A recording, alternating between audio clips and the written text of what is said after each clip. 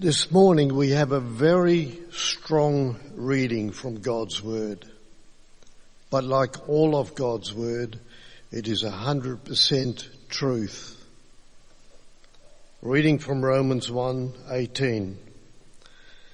The wrath of God is being revealed from heaven against all the godlessness and wickedness of people who suppress the truth by their wickedness.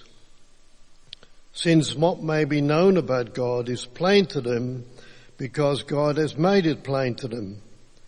For since the creation of the world, God's invisible qualities, his eternal power and divine nature have been clearly seen, being understood from what has been made, so that people are without excuse.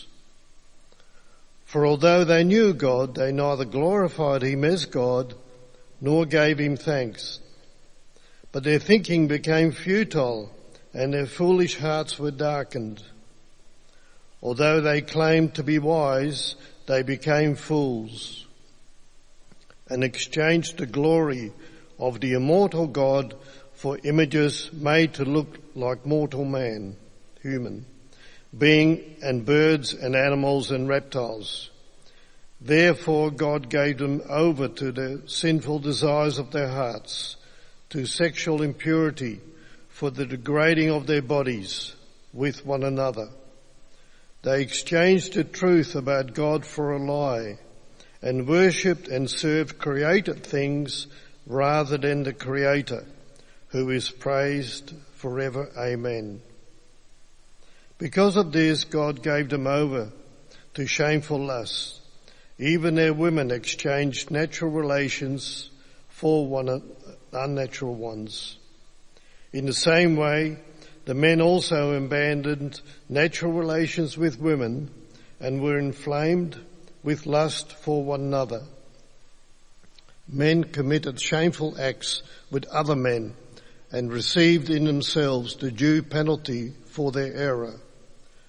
Furthermore, just as they did not think it worthwhile to retain the knowledge of God, so God gave them over to a depraved mind, so that they do what ought not to be done. They have become filled with every kind of wickedness, evil, greed and depravity. They are full of envy, murder, strife, deceit and malice. They are gossips, slanderers, God-haters, insolent, arrogant and boastful. They invent ways of doing evil. They disobey their parents. They have no understanding, no fidelity, no love, no mercy. Although they know God's righteous decree that those who do such things deserve death, they not only continue to do these very things, but also approve of those who practice them. That's pretty intense, but it's very good for us to consider, because when we do that, we'll see God even clearer. Let me pray, and then we'll get into it. Heavenly Father, we give you great thanks that we can be here with each other today to hear from you. And as we consider these hard words from Romans chapter 1, help us to see the contrast really between humanity's rejection of you and the song that we just sung about how holy you are. Help us to see how you don't leave us in that state, but give us a great solution in Jesus. Amen. Well, it's good to be with you. This is a great passage, actually. I don't know how you felt about it. If you're visiting us today and I'm not sure where everyone is with God, you may be thinking, I'm out already. Why did I come? I would love you to think, why would you possibly talk about this in church? I would love you to just maybe spend a few moments thinking about, okay, clearly I don't agree with this. Why do Christians believe it? If you're willing to do that with us, that'd be great, because I think it's really helpful and, believe it or not, enormously encouraging to hear these words. So that's just a little preamble I thought I'd give to get us in the right frame of mind. But it'd be really good if you had a Bible in front of you on your phone. There's Bibles just on the back chairs there on the beginning of the steps going up. If you want one, feel free to get up and get one. I haven't, as I often do, put all the passages on the slides up the front today. And the outlines have a clear breakdown of it in the booklets if you've got one of them as well.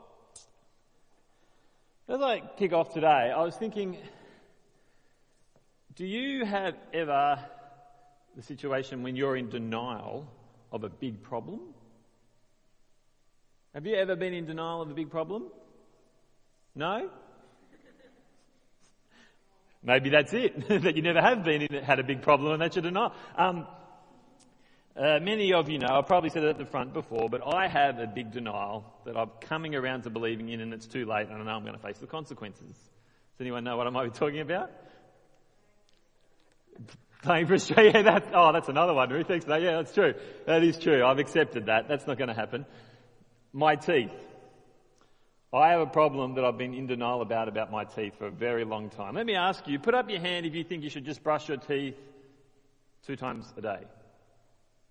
See, not many of you. 1 time a day is fine. Once a week? You had the same denial as me, Jason. That's exactly the problem. I have not been very good at brushing my teeth as an adult. I would say atrocious.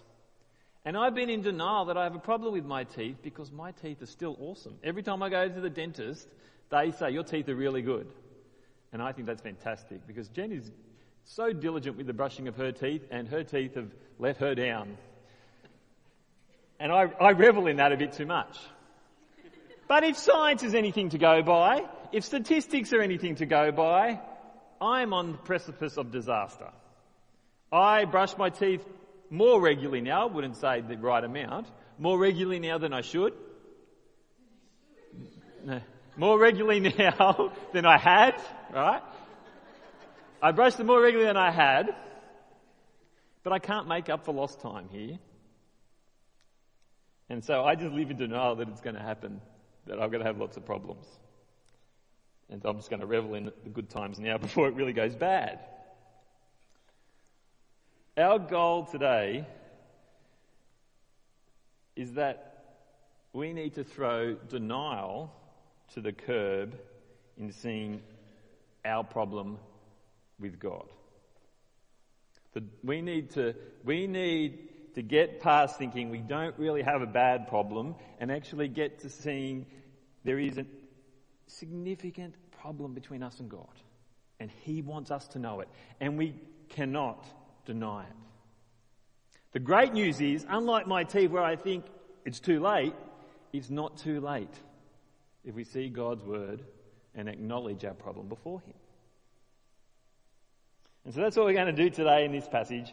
And it's a challenging one, and it's got lots of us to think about, even more than I can reflect on today. But it's a very helpful passage because it's really cleverly broken down for us. And really, the first verse is the summary statement, the overarching statement of the whole book. And there it is up there on the screen. The wrath of God is being revealed from heaven against all the godlessness and wickedness of people who suppress the truth by their wickedness. Now, that statement, speaking to all humanity, I think is the overarching point that he is making from here all the way through to chapter 3, verse 20. And from verse 19 to 3:20, it's the, all right, then prove it to me. And the argument gets deep and involved to show this is the reality. And as we look back, what's chapter 1, verse 17 tell us? If we open it up there, if you've got it in front of you, and I did have it in front of me until I pull out my place, in Romans chapter 1, what do we see? We see, instead of wrath, we see verse 16, I'm not ashamed of the gospel, is the power of God that brings salvation to everyone who believes. Then in verse 17, for in the gospel the righteousness of God is revealed, a righteousness that is by faith from first to last. God's righteousness that brings salvation is coming. There is salvation and it's great. And we looked at that last week and that was lots of fun to really consider and to be transformed by that last week. But as we see the contrast now with that. The reason that there is salvation is because God is revealing his wrath. That is key for us to see. And as he does this, he starts off, and I think what's actually happening in the passage that we're looking at today, well, it's the whole argument of this section all the way through to 3:20, the bit we're focusing on today, 18 to 32, I think he's specifically focusing on the Gentiles, but not to say that the Jews have a problem, because we get to chapter 2, and he says to them, you are without excuse too, and I'm going to talk to you as well, and then it brings it back together. But as he sees the big picture, this is humanity's problem, as he addresses the Gentiles. You see, he says, God has wrath. Anger. He is not okay with his creation rejecting the way he wants them to be. Now, that is reasonable. If God, the Lord of all, the creator of all things, who is holy that we sung about, if he truly is that, and he is good in every way, and he makes us in his image, as the very first chapter of the Bible tells us, we are made to live in his image. We reject that. He's not okay with it. And the extent of his not being okay is that he rightly has wrath about it. And it's not something that is a surprise or that isn't being revealed. We see it in his word. It's being revealed in these words, and it's being revealed in the world. The wrath of God is being revealed as his salvation is revealed. The rejection of him is the suppressing of truth by turning away from God. God is truth. To ignore that in whatever way, to suppress that, to push that down,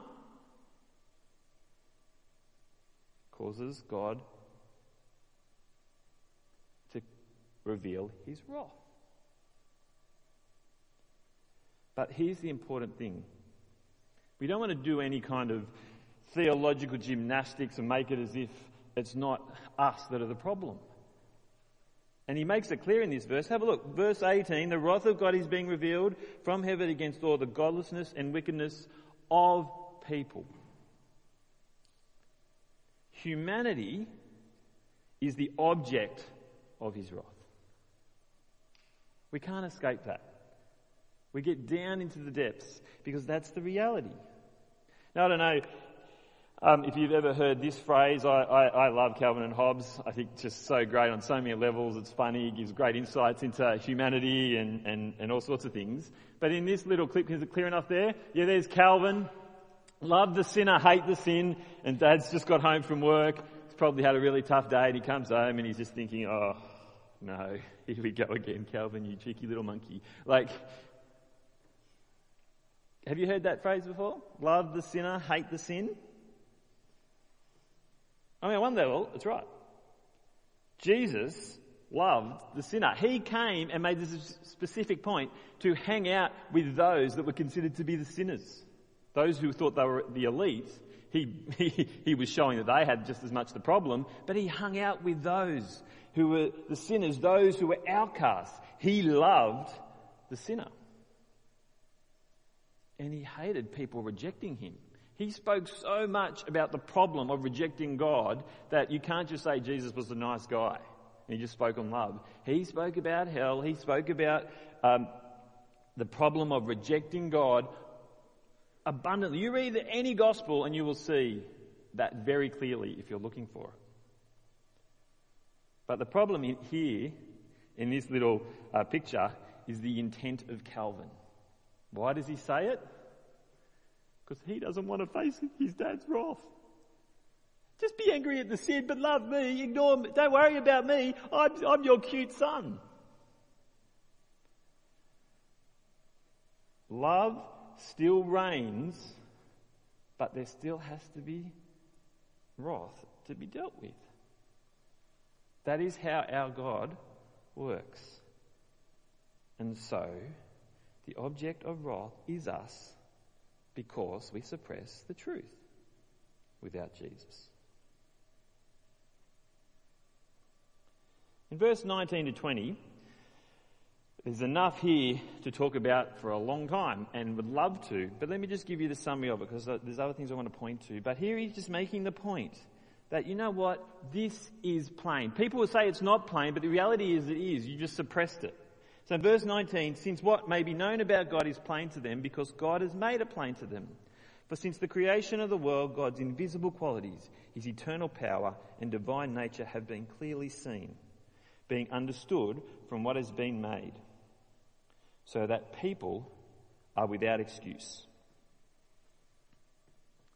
The point is, God is not unjust. The righteous God is not angry and people can't accept.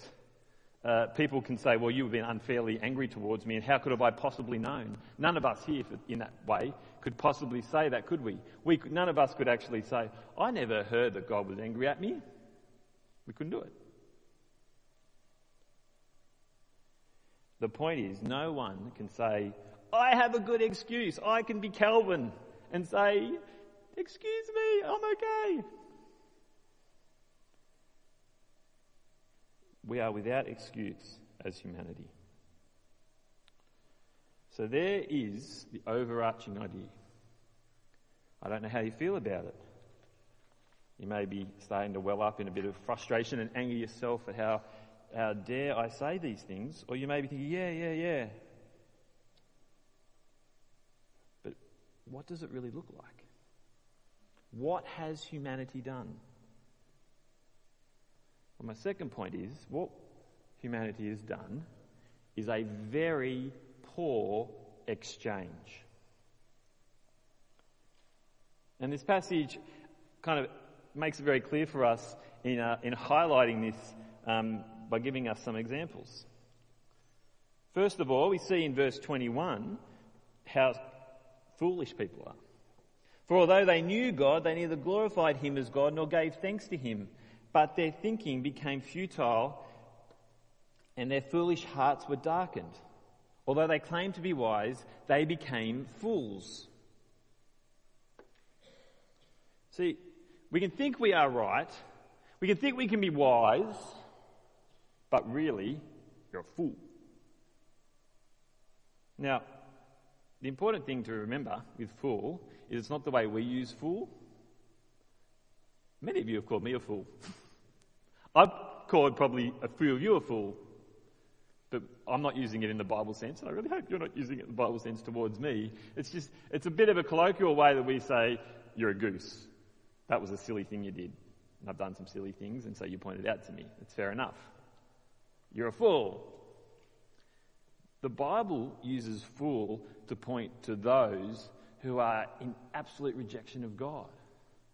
Proverbs uses the word fool to highlight the anti-relationship towards a wise person in regards to God. It is the really offensive way of talking about someone. It's the person who is got total ignorance towards God by their own doing and the sin that leads into that. The fool is very different to the way we use it.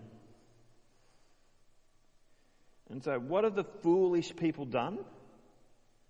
This very poor exchange that I mentioned at the beginning of this point. Look at verse 23 with me. What did the fools do? Exchanged the glory of the immortal God for images made to look like a mortal human being and birds and animals and reptiles. What have the fools done? The golden calf. You know that story? If you don't know the story, God's people, when God was establishing his people, the Israelites, and they've escaped Egypt, and there's Moses going up the mountain to find out how God wants them to live, and the people are all going to live for God. And while they're waiting for Moses, what do? As God is speaking to their leader, they get all their wealth and create a golden calf to worship. They've exchanged God and worshipping him and declaring his holy for worshipping an animal, and even a representation of an animal. And it's still happening today. This isn't a unique moment in history. It is all of history post the fall. And we are so good at it today, we just worship inanimate objects that haven't even got an association with an animal that we want to see as God. We just worship the object itself. And Paul makes that point, actually, as kind of a sub-point just to highlight it in verse 25. He says, they exchanged the truth about God for a lie. So this truth, we don't want that. We'll go with the lie because we think it's better. And worshipped and served created things rather than the Creator, who is forever praised. It's all about worship and magnifying God's glory. You see it there? Worship. Who are you worshipping? It's misplaced worship. We sing songs of praise to God because He is who we worship. We don't sing songs of praise to anyone else at church. We don't sing songs of praise to me. That would be super concerning. I would feel mega uncomfortable, and that would be completely wrong and heretical. That would be a cult. We don't sing songs to praise of you. We don't sing songs to praise. We don't even take the Bible in of itself and praise it as if it's a special object. But we actually, as a society, have created many things that we worship. The things that we love. We love to worship them.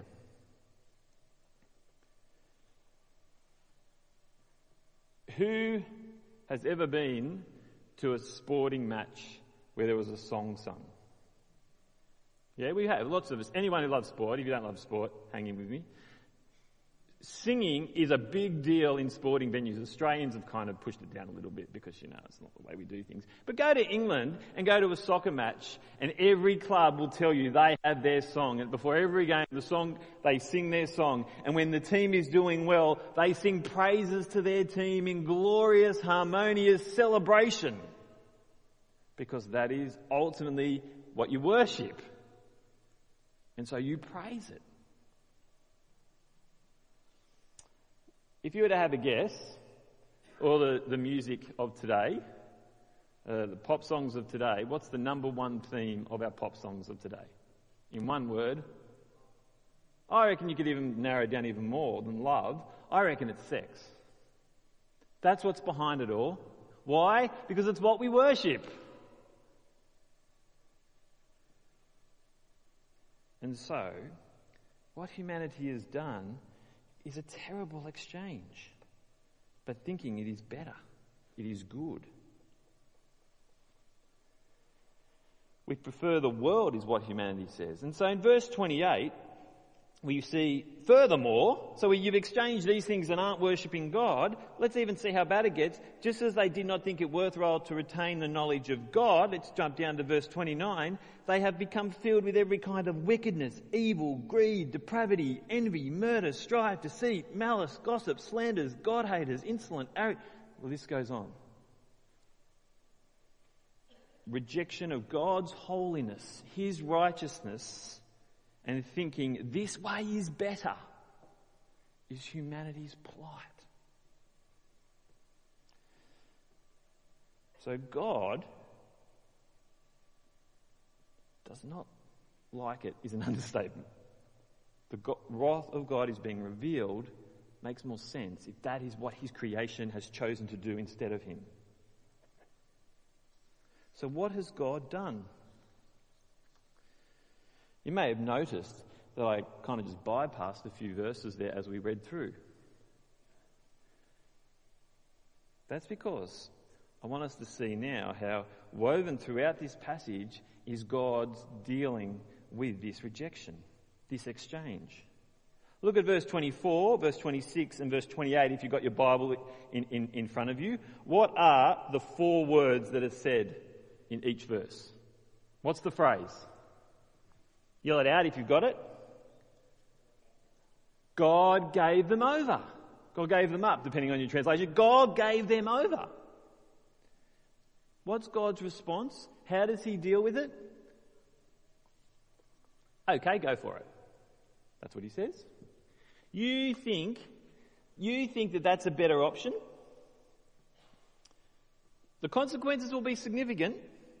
Do what you want to do. I'll allow the exchange. Worship whatever you like. Sexuality can be your God. Let's have a look. Verse 24, therefore God gave them over in the sinful desires of their hearts to sexual impurity for the degrading of their bodies with one another.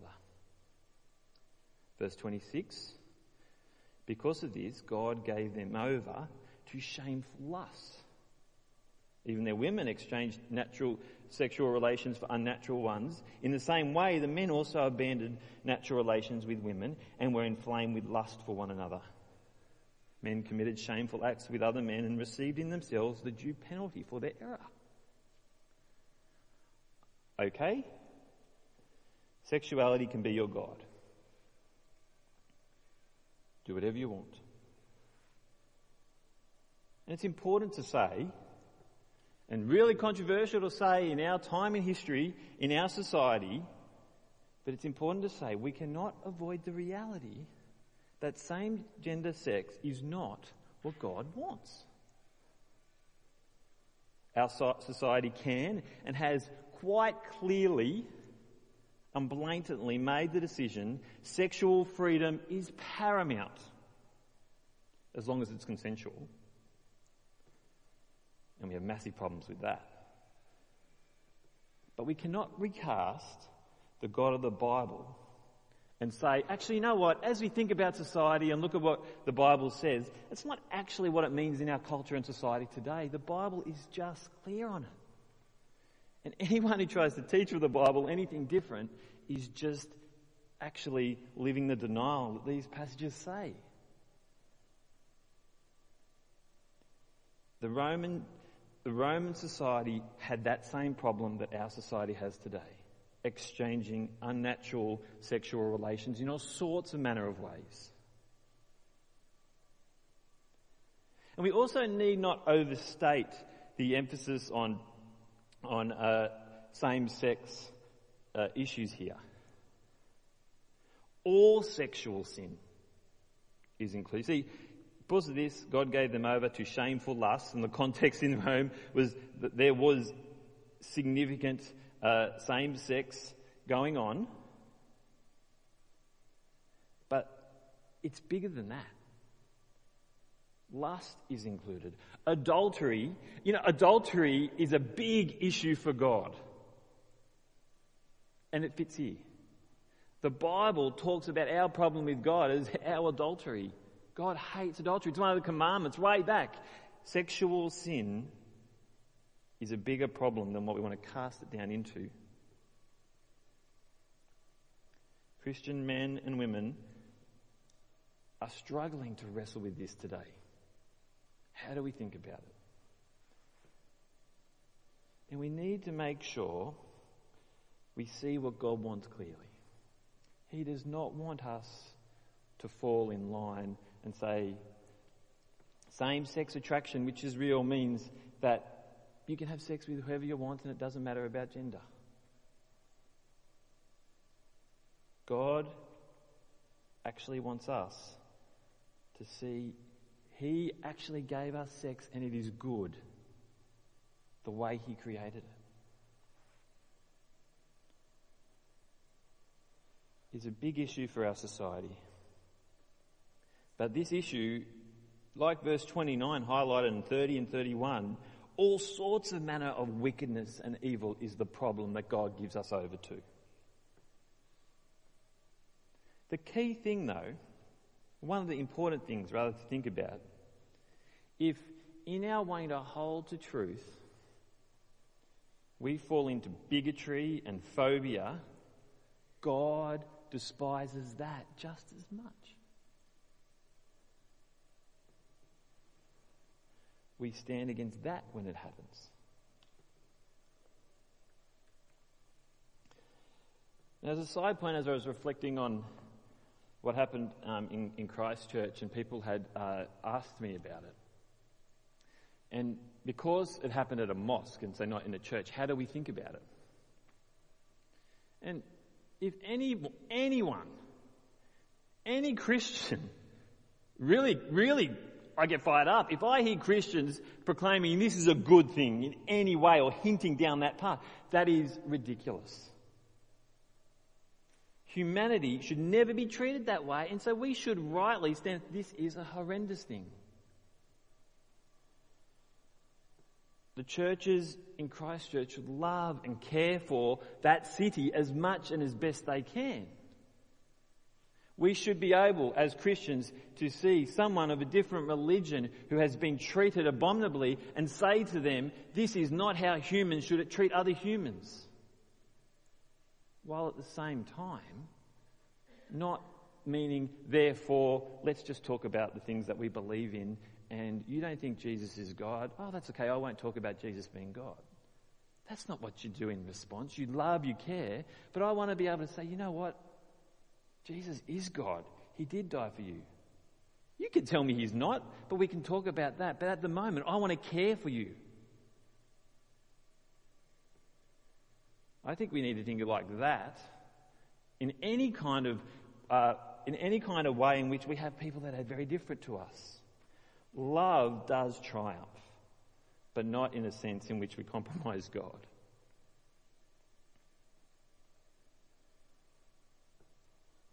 See, the main point isn't sexual sin or what we've done that's wrong as a humanity. The main point of this passage, the wrath of God is being revealed because it's a replacing the worship of God. That is the problem. God is allowing the exchange where the other person has bought what they think is the best thing you can get. The way I was thinking about this now, I'm not a car person, but I was trying to think, what's the best car that you can get? If you're a car person and you want to upgrade, you might go for a Ferrari or whatever car you think is the best one you could get. What humanity has done is thought, instead of God, in car terms, I'm going to upgrade to a Ferrari because this is better. But in reality, the Ferrari that humanity gets is just a shell. That's a Ferrari shell. It doesn't work. It's still kind of there. Sex is rampant in our society. It's good, it's from God, but it's just abused. That car's not going to work. Either is sex outside of God's way actually going to work well. What you think is the Ferrari is no Ferrari at all when you replace God. So how do we think about all of this? I think there's a very important question for us today. Is God really angry? Am I overstating it?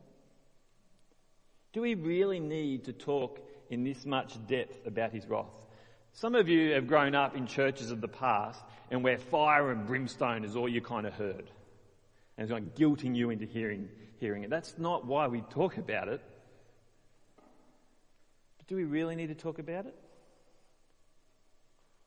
Well, what happens if you do an exam and you keep failing it, or assignments and you keep failing it, but you just keep avoiding that you failed it? I know many of you do exams and assignments, you're doing postgraduate studies, you're at uni, you're at school. What happens if you just avoid your failing? You don't get where you want to go. It doesn't work.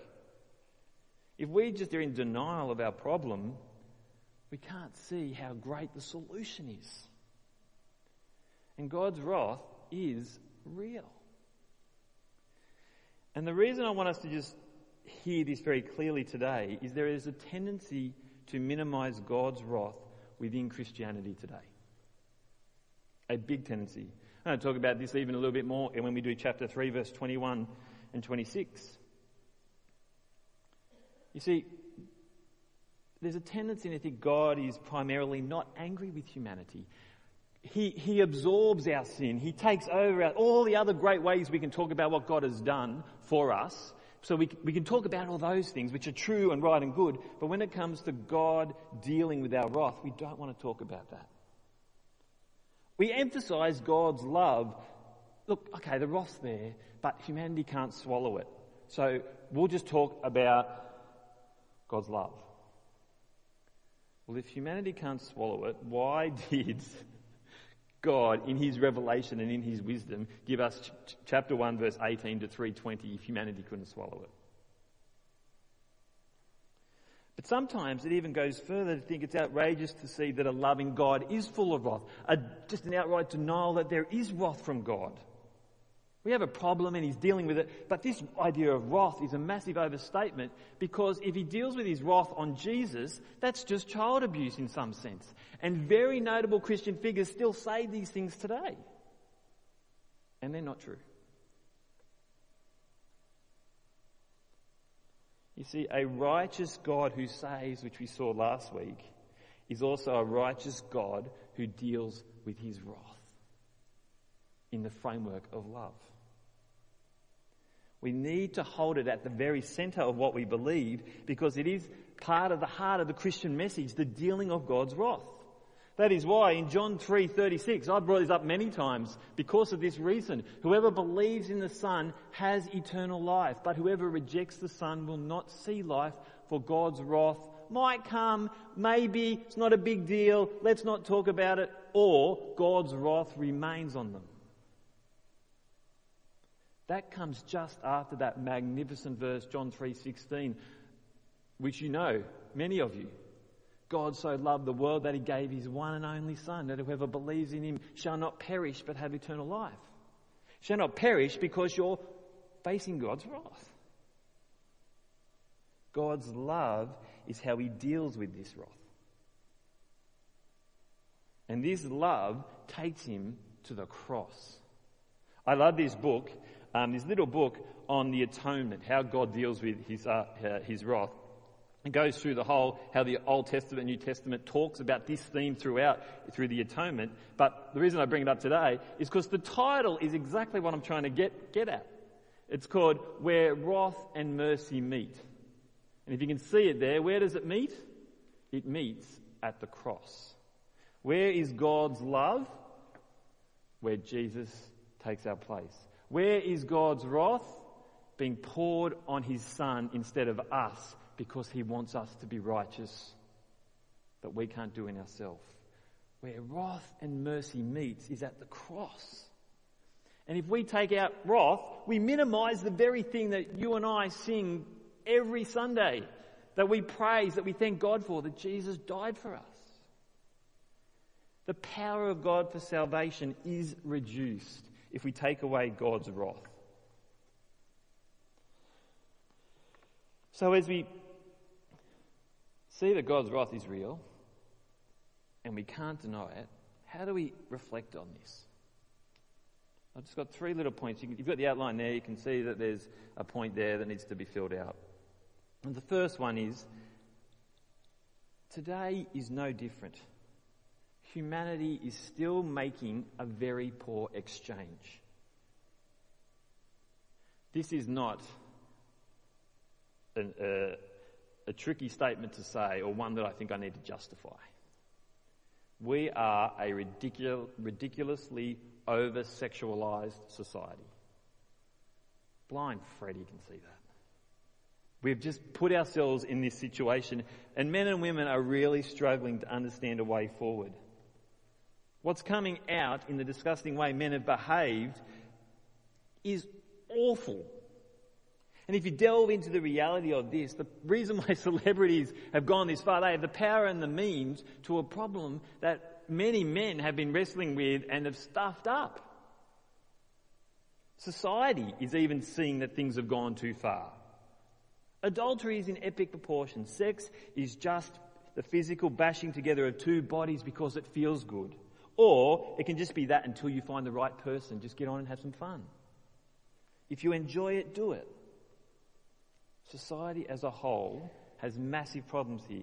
Individually, we have massive problems. The problem is, we think we are wise to fix it. And the challenge for us, if you're a follower of Jesus, is we can start to think, and we can get eroded away to start to wonder, maybe they have a point. The exchange is real, and it's happening today. And that is what Jesus came for. Secondly, we need to feel the weight, but not be overwhelmed that we actually get to the point of having no hope. We need to feel the weight of the problem. In other words, the way I want to help you see this is that, have you heard of Martin Luther? Many of you have heard of Martin Luther. Here's the reason, the beginning of the reason of the Protestant Reformation. And if you don't know who he was a Catholic monk in the medieval ages. He was a Catholic monk in the medieval church where Jesus plus human participation, where you do stuff, sacraments, works, and all these other things, gets you into heaven. You need to be good, and Jesus, but you need to do stuff, right?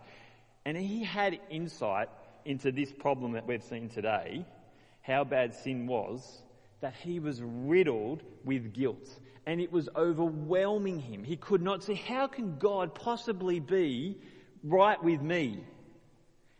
He was a monk. He was trying everything he could possibly do. Nothing he did, he felt, could make up for his sin. He was so overwhelmed with guilt by it.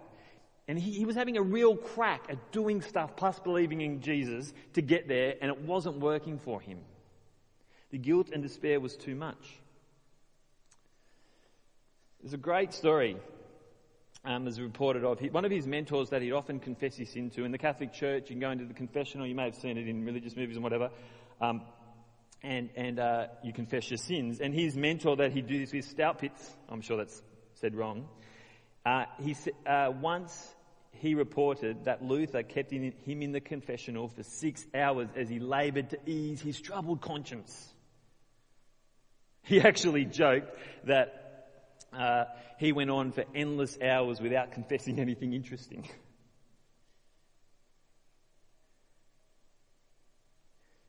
Then Luther realised the problem was he was adding himself to try and get right. And he was overwhelming himself by his hopelessness instead of saying, Jesus has dealt with it all. You are free in Jesus. That was the revelation that turned the church around. That you trust in Jesus and you don't have to be overwhelmed by this guilt. You need to see it. You need to see how significantly big the problem is, and then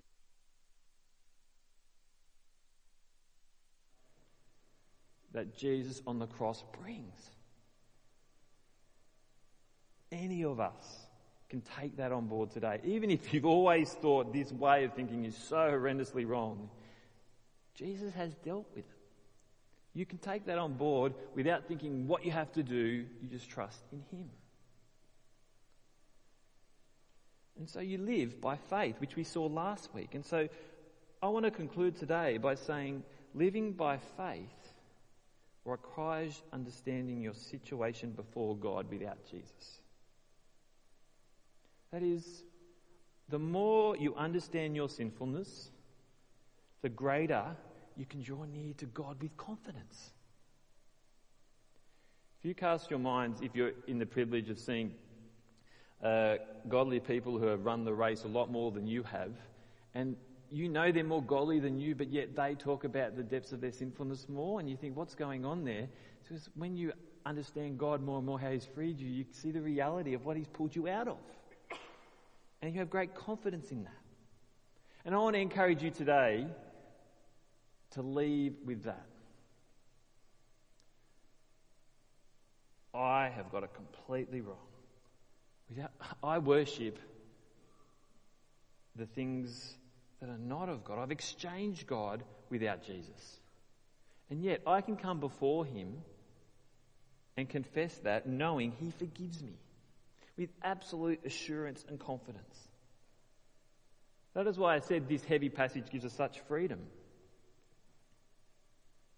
And so I want us to finish today by doing something we do sometimes when we have the Lord's Supper and in other times, by you finishing the application with me of this talk. By us together as his people, acknowledging our sin before him, knowing that we are forgiven because Jesus has actually dealt with his wrath, which we'll see even more so in a couple of weeks' time. And as we do that together, we'll even continue on a little bit later in the service in prayer and thankfulness, as we have more prayers read, as we have a time of prayer, coming before God in thankfulness, knowing we are forgiven. So let me now lead us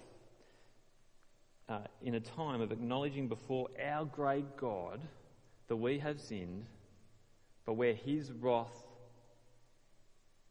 goes, or where it meets, is his mercy at the cross.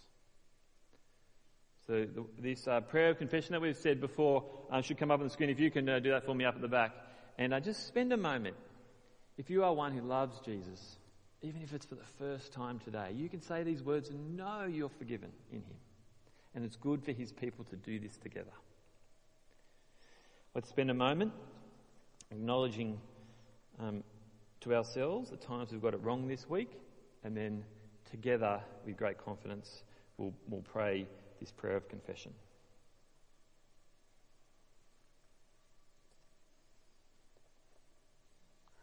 Let's pray together these words on the screen.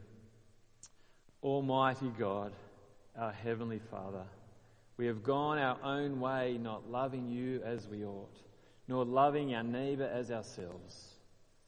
We have sinned against you in thought, word and deed, and in what we have failed to do. We deserve your condemnation. Father, forgive us. Help us to love you and our neighbours and to live for your honour and glory through Jesus Christ our Lord. Amen. That's an amen with the assurance that forgiveness is given at the cross.